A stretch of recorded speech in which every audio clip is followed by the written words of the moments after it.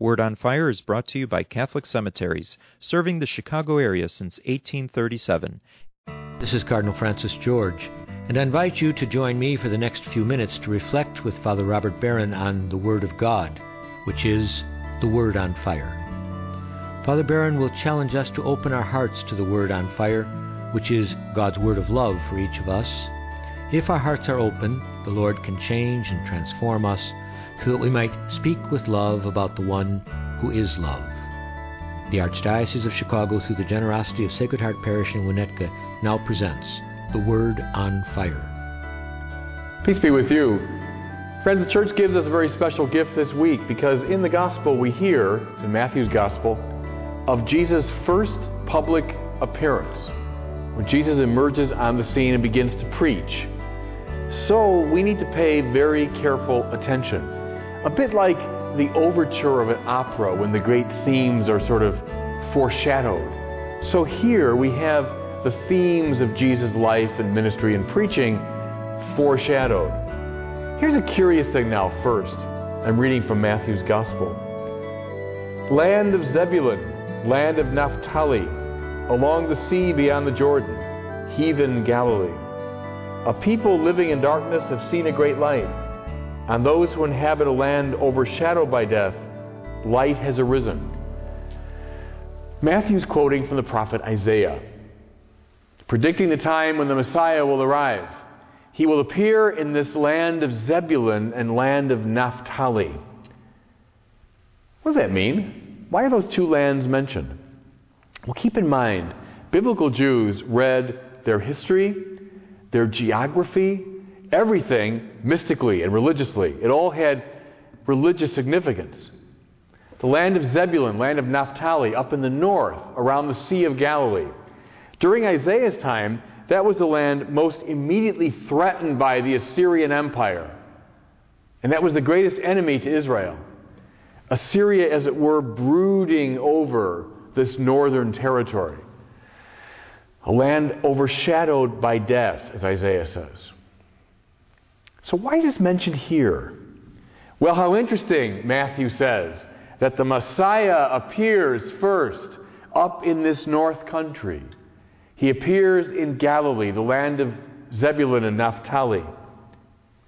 The Messiah, Christians, appears in a land overshadowed by death. That means he appears in our world, not hovering above it, not aloof to it. But the Messiah appears in our world. Think of just the last few years. Talk about a land overshadowed by death. We've had the terrible events of September 11th. We had all the global upheaval that's followed that. Think of the whole situation in Iraq. Think of the terrorist acts, the beheadings. Think just now, a few weeks ago, that tsunami that killed 150,000 people. Well, the world is a dark and dangerous place. It always has been, always will be. And the Messiah appears in that land. Threatened land, dangerous, dark place. The Messiah stands with us in the muck and confusion of the human condition. This is good news. This is good news. We don't come crawling to the Messiah. But if I can put it this way, the Messiah comes crawling to us, joining us in our human situation. That's the land of Zebulun, the land of Naphtali. Now, he appears publicly for the first time. What's the first word out of his mouth? Repent. Repent. Jesus, well, he's a nice guy. Always there for you. Never challenges you. That's not the biblical perspective. Never is. First word out of his mouth. Change.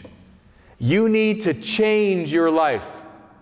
The Messiah has come now to bring the divine life to us. And he's calling us to change. Stop being so violent. Stop being so self-absorbed. Stop being so dominated by your passions and your sensual desires. Stop ignoring the poor and the hungry and the homeless. Change your life. Christians, you let Jesus Christ into your life. You are letting this voice into your life. He won't leave you alone. Don't expect that. Oh, I'm a good religious person. Jesus Christ is the center of my life. But nothing important in my life changes. I'm stuck in all my old habits, all my old proclivities, all my old ways of sin.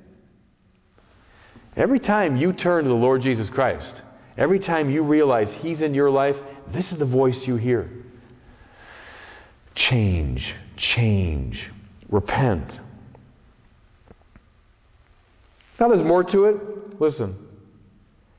As He was walking along the Sea of Galilee, He watched two brothers, Simon, now known as Peter, and his brother Andrew, casting a net into the sea. They were fishermen. Remember that scene in the book of Genesis, just after the creation of human beings? Yahweh, the Creator, walks with Adam in the cool of the evening, which, of course, for the desert people of the Bible, that was the best time of the day, the cool of the evening. Yahweh walks in easy friendship with Adam. That's what God wants. God wants to be our friend. Thomas Aquinas said, the essence of the spiritual life is to cultivate a friendship with God. Sin, beginning with Adam and coming up and down the ages, sin is a rupturing of that friendship, a suspension of it. Now, I love this. It's beautiful. As Jesus begins His public ministry, He appears on the scene. He says, repent. Then He watches these two brothers. And the Greek verb behind this translation entails steady, attentive watching. He watches carefully. This is Yahweh, now incarnate in our world, in our flesh. Yahweh seeking communion again, seeking friendship with the sons of men. That's why He watches these two brothers. What does He say to them? He says, come after me. Now that's a Semitism. Come after me. He's not saying, believe my doctrine, primarily. He's not saying, primarily, follow my political party. He's not saying, accept my ideas. What He's saying is much more personal and existential. Come after me. That means conform your life to mine. Walk as I walk. Think as I think. Gesture as I gesture. Move as I move. Come after me. Get in line behind me. Christians, here's discipleship. First word, repent. You got to change. Don't expect this to leave you unchanged. Secondly, we're dealing with a God that wants friendship with us. He wants intimacy with us. How do we get it? By walking behind Him, coming after Him, conforming our lives unto His. This is the whole demand of discipleship. Now, more specifically, come after me, and I will make you fishers of men. It's one of the great turns of phrase, of course, in the New Testament. Here they are, fishermen. Their whole life is to catch fish. Come after me, and I'll make you fishers of men. What happened when we sinned? We ruptured our friendship with God, and when we did that, and in the measure that we did that, we ruptured our relationship with everybody else and everything else in the cosmos. When you're aligned to God, who is the creative source of all that is, you are necessarily aligned to everything else in the universe. And when you rupture that friendship with God, you rupture your relationship with everybody else.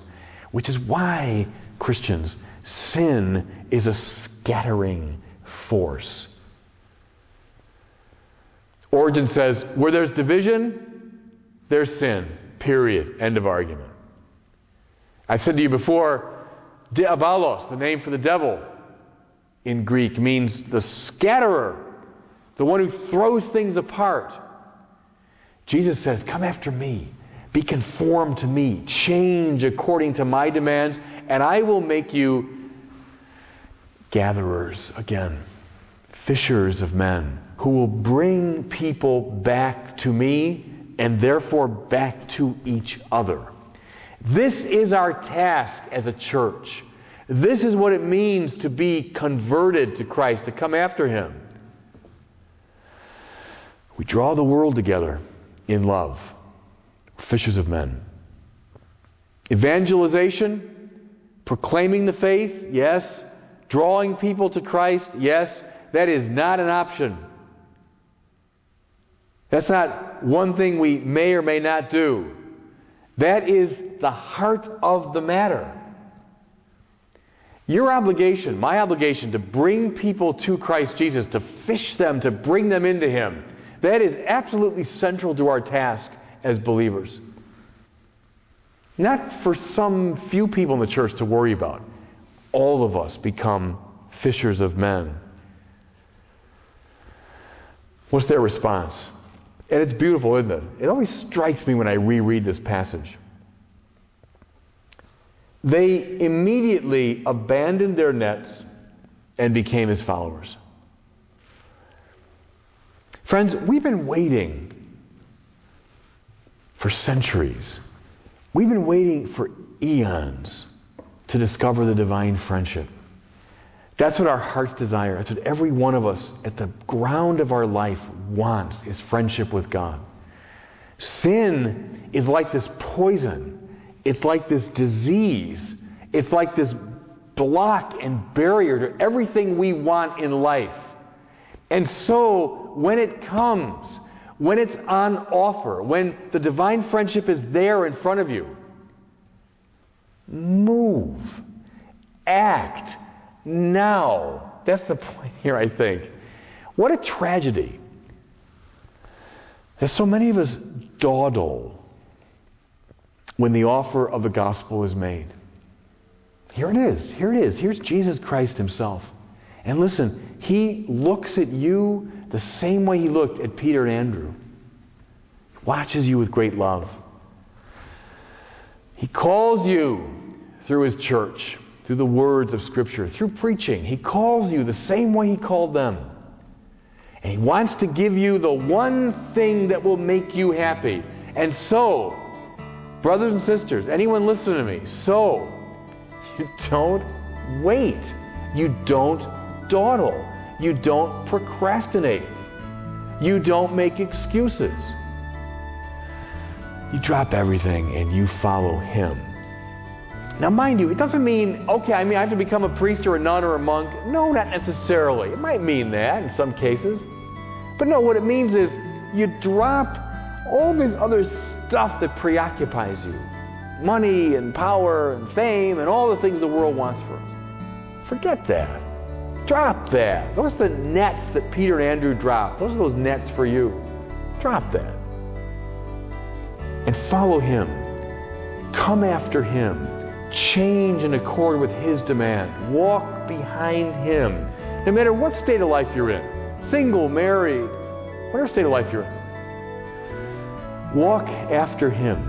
Become His disciple. And then you find that one thing that will make you joyful. And God bless you. I hope that you were moved today by the Word on Fire. I pray that together we might become a people on fire with love for God and neighbor here in Chicago and wherever these words are heard. Until we join Father Barron again next week, I'm Cardinal Francis George. God bless you. Most interment arrangements at the 42 Archdiocese of Chicago cemeteries are made through a pre-need plan. Your thoughtful planning today is economically prudent and contributes to peace of mind for you and your loved ones. Catholic Cemeteries counselors are available at your convenience. For more information, call 708-449-6100. Catholic Cemeteries, serving the Catholic community since 1837.